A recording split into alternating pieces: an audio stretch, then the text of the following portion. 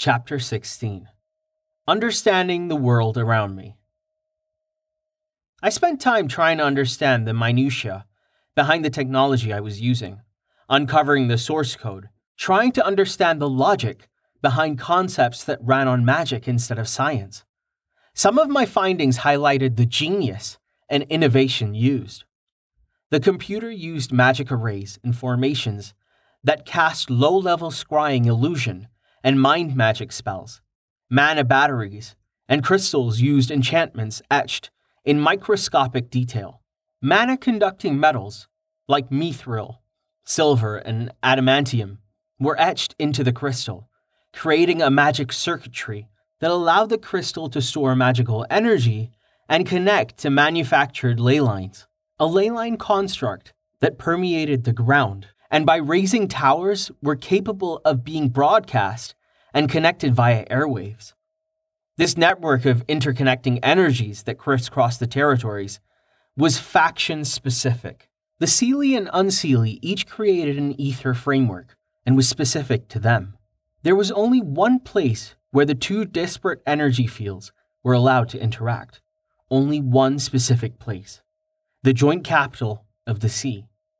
Even here, firewalls, restrictions, and protocols were so deeply layered and entrenched that only those ranked with the highest security would ever gain access to the confluence of data from both sides.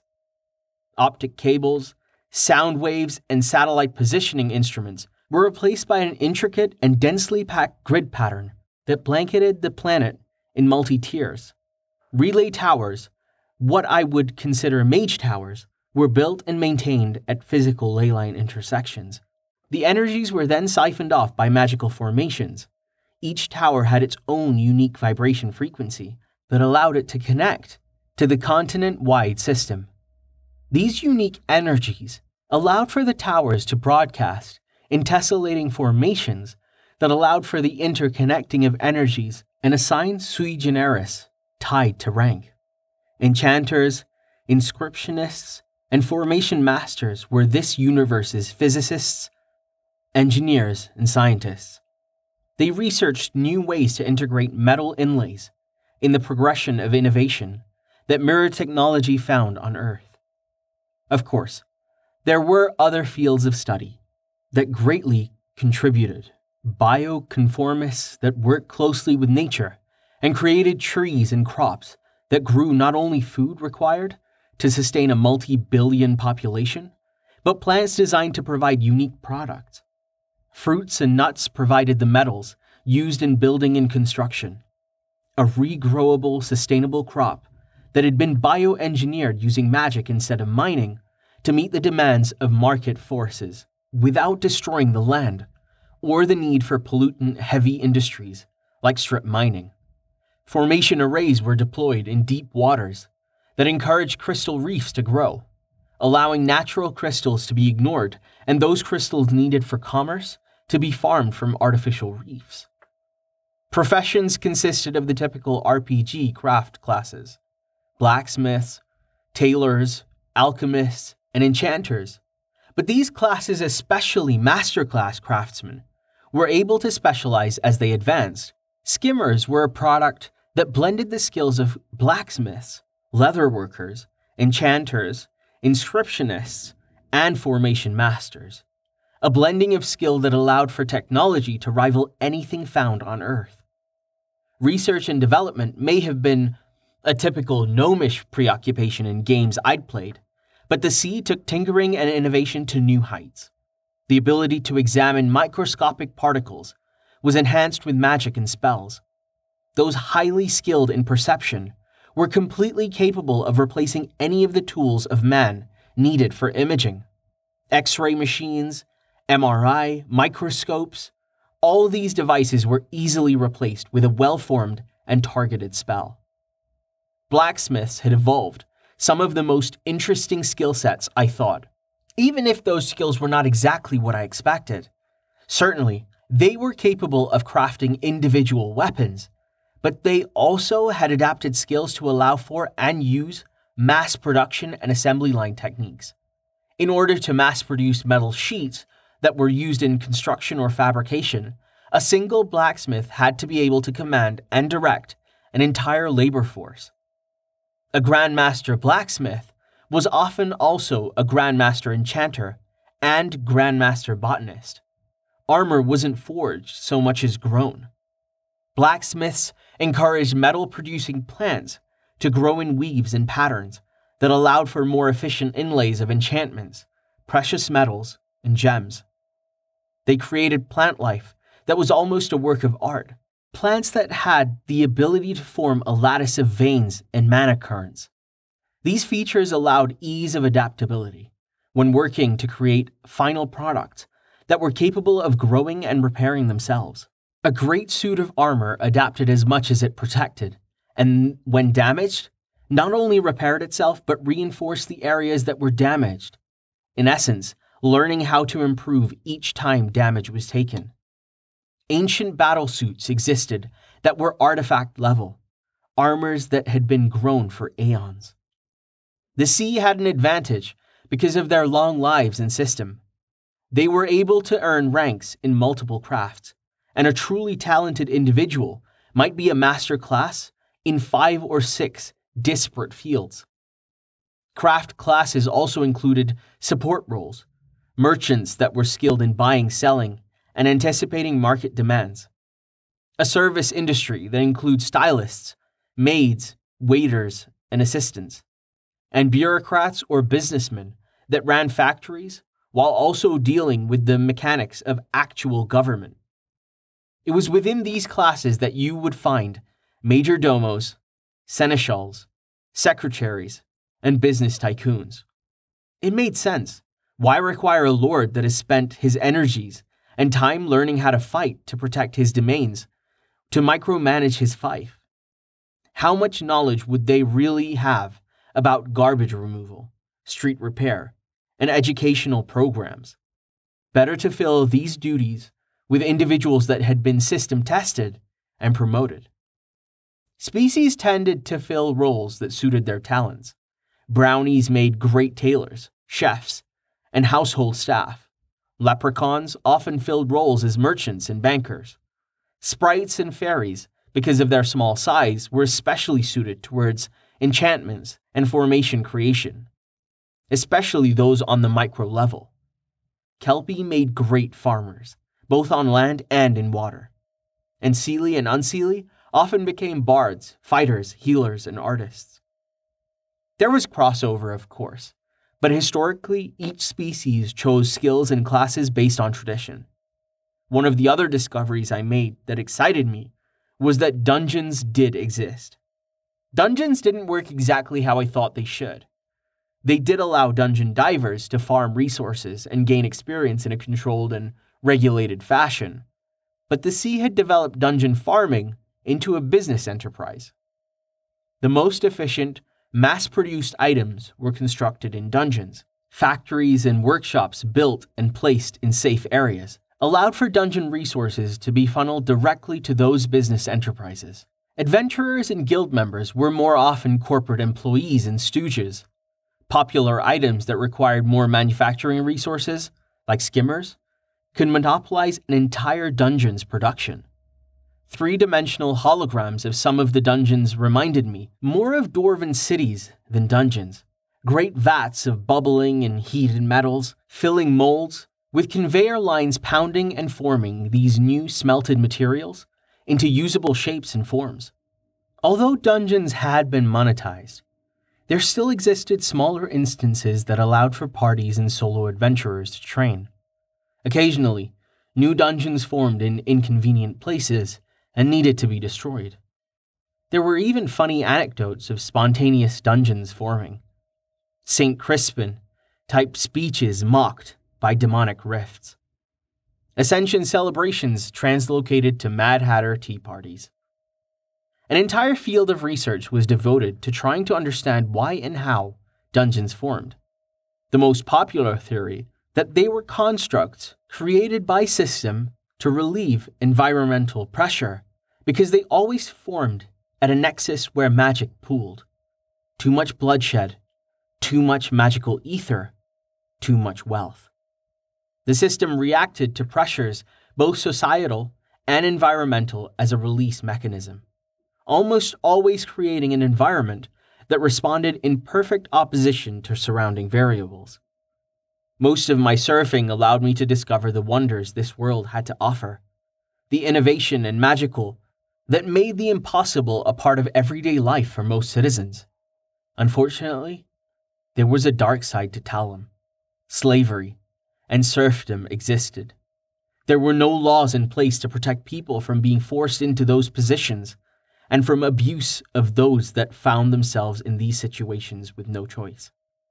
Because of how long-lived the sea were, lifelong contracts were rare, but they did exist. In practice, every slave and serf should be freed within a specific prescribed period of time.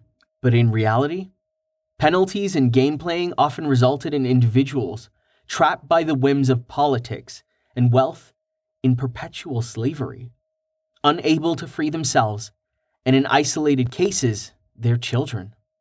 They became property instead of people. There seemed to be no real redress for individuals harmed from those ranked that ruled. The society was based on archaic principles. Rule of law was replaced with might makes right. There was only a bare-bones system of jurisprudence on a planetary scale, and none that allowed for litigation between Seelie and Unseelie. Interplanetary courts did exist for member worlds and pantheons, but those courts dealt more with tort, with very little jurisprudence being devoted to criminal law. Still, what protections member pantheons enjoyed was better than nothing. Talum had little access, almost completely barred because of the insane policies of the Seelie and Unseelie monarchies, and their refusal to make the policy choices and concessions required for membership. Civil liberties and protections were not even ideals mentioned between the sea. Torture was practiced by both sides, which is how Carad was conceived, his birth Seelie mother trapped and restrained by his Unseelie father. The propaganda of the Seelie as creatures of light and beauty starkly contrasted with the truth. The light has its own evils, and powerful beings that justify their actions, motivations, and prejudices can be far more damning and destructive than any creature of the night. Crusades and pogroms were actions often taken by those who believed they were just and righteous, and no greater evil existed than to slaughter or enslave others for the cause of good. Utilitarianism made evil. Just as the Seelie were not all good, the Unseelie were not all bad. They were capable of compassion, love, and selflessness. They were just more honest about their actions. Strange in a way. Considered creatures of the night, they refused to hide their actions. Maybe it was because the ugly and the monstrous species members, Slaw, goblins, and night flyers, had no way to hide the ugly truths of who they were and how they behaved behind pretty facades or smiling lies. They were monstrous. They could live their lives behind illusion and subterfuge, but they refused to renounce who they were, taking pride instead of the qualities that made them monstrous. Because they refused to hide what they were behind facades and conformity, their feats of goodness and mercy were often ignored and trivialized. You would think that the dungeons of Talum would be populated by the creatures of Seelie and Unseelie, monstrous subspecies and factions that would give rise to nightmares and horrors. Instead, these spaces were more often populated by mythological beings from other pantheons. Undead creatures from Hades, skinwalkers from Native American folklore, Egyptian and Norse creatures of myth and nightmare that were woven into the fabric of universal constants, assembled horrors that spanned and encompassed a multiverse collective conscious of myths and legends. Every species had stories about how civilizations that had created fire did so to fight back the darkness, creating light to combat the nightmares and monsters of the unknown. The dungeons of Talum were populated by the nightmares that permeated the memories, which societies had fought and conquered. The most surprising discovery I made was that the Seelie and Unseelie were a declining species. Of the billions and billions of individuals that populated Talum, the Seelie and Unseelie combined made up only 500 million individuals. Births were stagnating, and was a large reason for this decline. But the biggest reason? A quirk of nature exclusive to the sea. They were able to fade.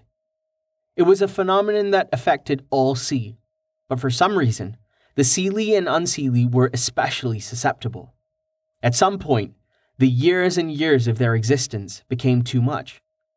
Ennui, the sameness of sea society, century after century allowed for the stagnation of social paradigms.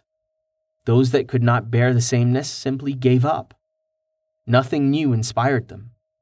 They became bored with daily living and allowed themselves to fade away, to cease to exist, slowly becoming ghosts in the ether.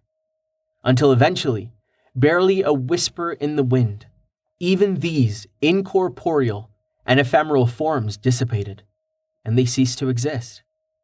The sound of the suite's main door opening and the sound of voices in discussion interrupted my research. Mentally opening system. Time. I realized I had been researching and skimming information for hours. My stomach began rumbling, and I realized I hadn't eaten. In fact, I hadn't eaten anything since I'd been reborn. Shutting down the desktop crystals, I decided to see who was in the outer room. I wasn't going to be able to learn everything about the world in one afternoon, and I was hungry. It was time to scrounge up something for dinner. I wasn't surprised to find Cedric. I had, after all, given the front desk permission to give him access, but the two individuals with him I'd never met before. A stylishly dressed young woman, hair pulled back fiercely and tied into a delicate coif, was listening intently to the conversation between Cedric and another Seelie. Stiff, formal, with movements exacting in nature, his mannerisms and vocal tonality conveyed a proper, even stuffy aura. "Cedric?" I asked, interrupting his conversation. "What's going on?" "Your Highness," he replied, visibly startled by the interruption. "Allow me to introduce Brienne Waite and Basil Henry. I was informed at the front desk that you had requested assistance with the candidates that would be applying to join and responding to the world quest. Squire Waite is a ranked expert class scribe with high levels of organisation abilities. Brienne is a journeyman level assistant. She should be able to help organise potential applicants' information for you and set up appointments to interview once she understands your criteria. Sir Henry is a knight-ranked master class diplomat, expert class merchant, journeyman class chef, journeyman class blacksmith, and journeyman class tailor. Sir Henry is a master-level butler, well-versed in maintaining and organising a working staff of over 100 people. The front desk asked me to stress that Jenny was responsible for checking their backgrounds and references, and if there was an issue, to discuss those problems with her. Sounds like they intend for Jenny to bear all the blame if they aren't suited. Only fair for Jenny to take all the credit, if they are then, I replied smugly. What the front desk isn't aware of is that Jenny helped raise me. I consider the ties that bind us, her and I, as filial in nature. She has always been one of my mothers. If she went to the trouble of finding and recommending you, I would never be so ungrateful as to ignore her suggestion, I promised. Welcome, and thank you for agreeing to work with me. I'm not sure how many people are waiting, or what reasons they have to see me, so Brienne, first thing tomorrow, please begin organizing that crowd into lists. Try to separate them into valid reasons for a meeting. Those wanting to join my house or looking for work get top priority, and I will begin seeing them immediately. Please schedule those with management and combat professions at the earliest opportunity. I need my own guards and advisors as soon as possible, I said, beginning the process of organizing the next day's events. Royal-ranked individuals and politicians can wait. It probably isn't politically astute to make them wait. I'm sure they are used to being fawned over, so you can play up my ignorance. Let them think I'm unaware of how I should act based on my new rank. Stress my ignorance and naivety, my complete lack of understanding of royal prerogatives and protocols. After all, these skills are not standard and automatic when reaching a new rank, and don't come included as part of a new skill set. If they're left with the impression that I'm a backward provincial, someone utterly lacking in manners and insight, a simple, naive individual, easily distracted, even better, I concluded. Sir Henry, I would like you to sit in when I interview individuals, hoping for positions related to daily household functions. I hope to eventually hire the entire support staff you will need to maintain the fief efficiently. I'll have to start bare bones, but I'd like to find talented individuals that might become heads of their departments as and when I expand. And if I actually establish a fief, I concluded, still unsure what my future plans would be. I trust Jenny, but I'd still like to know who you are and what your expectations are before we get to work. I'd like you both to consider making this temporary assignment permanent. I know this all looks a bit slapdash, and things will certainly be frenzied and bare bones for a bit. But that's what happens when you become a prince with no warning, I continued, smiling broadly, happy to notice they smiled with me. Join me for dinner, so that we can get to know more about each other, I said.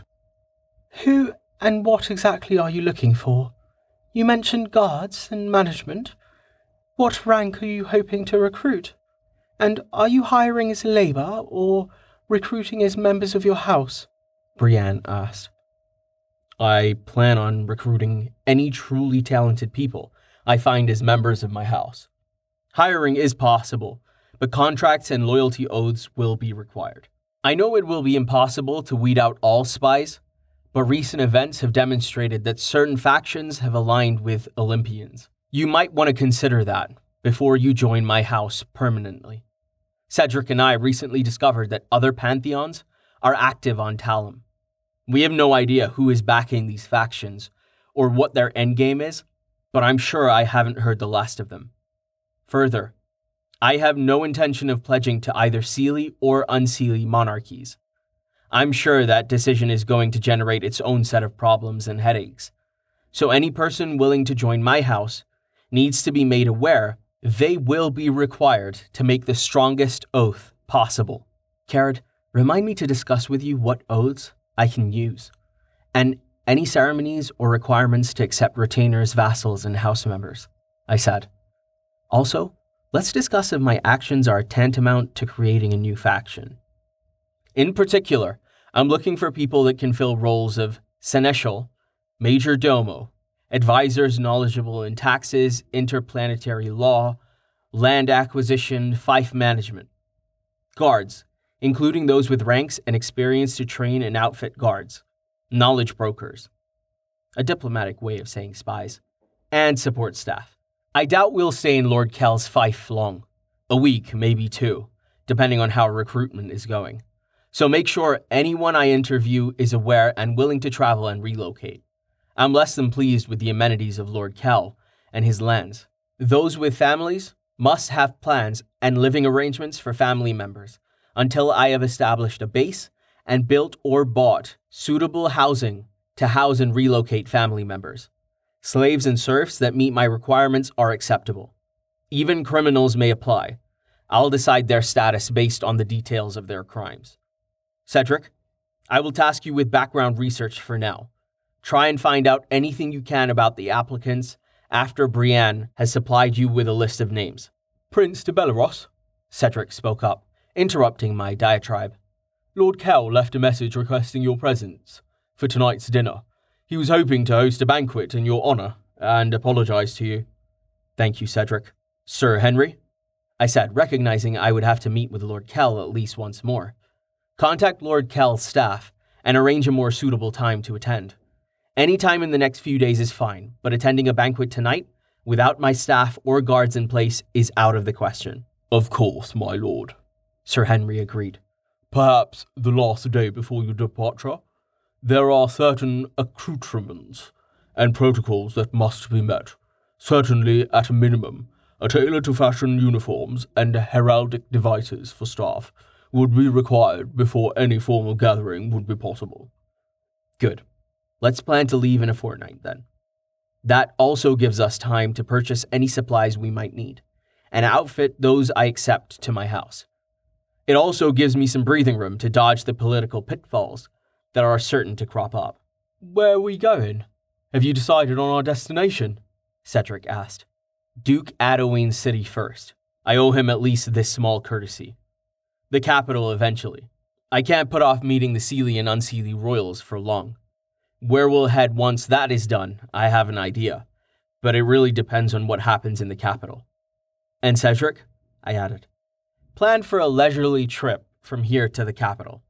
I've never left Fife Kell before, and I want to take my time and enjoy the sights and people along the way. Travelling via mounts will allow for this, he informed me. Mounts?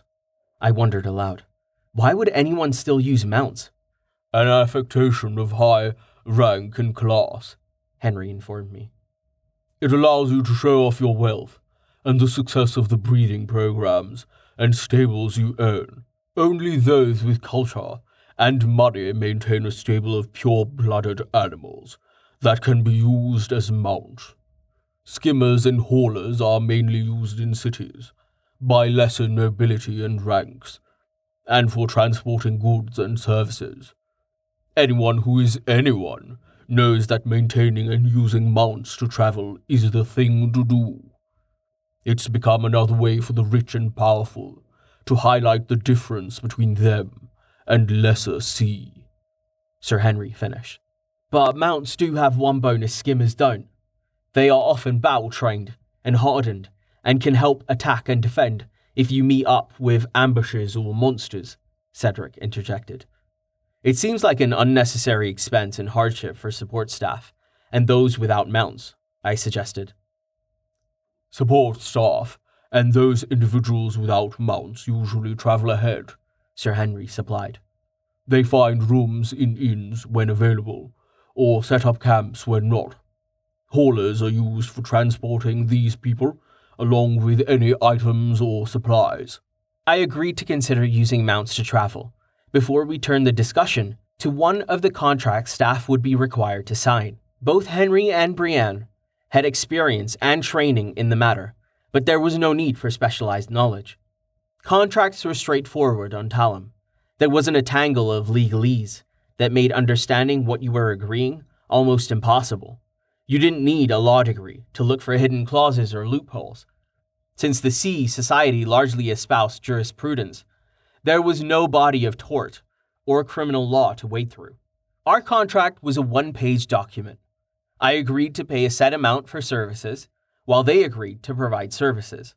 Finally, both sides agreed that any discussions or proprietary information would remain confidential. There was no need for archaic signing contracts in blood, no legion of lawyers to decipher and protect the rights of either side. I did have to affix and seal both contracts with my ranked imprimatur. Since I hadn't commissioned one yet, I had the hotel supply me with an ink pad, using my fingerprint as a seal. I channeled a drop of my magic into the document. System announcement. You have created your first contract. Skill, bureaucracy. Apprentice level gained. I refused to discuss oaths with them. Unlike Cedric's declaration, there was no need to hurry the process. We had just met, and I was uncertain of their skills and their loyalty. It made more sense to get to know each other over the next few days and then revisit the topic. We did continue to discuss travel arrangements. Their environmental programs and culture was based on a respect and a belief that each individual had a duty to protect nature. These opinions fostered policies that limited the scope and reach of civilization. One of the interesting facts I'd unearthed during my research earlier had been the actual size of Talum. The size of Jupiter, Talum was 12 times as large as Earth. That meant there was a lot of unclaimed and unspoiled lands. Once Henry explained that roads and highways were an artificiality only found in cities, using mounts to travel made sense. The Sea had combined a mix of old world sensibilities and affectations combined with new world practicalities. I rather liked the idea, which made me wonder if my rank was influencing my personality. How long will it take to get to the Adowayne's Fife riding mounts? I wondered. It depends on what we encounter, Cedric answered.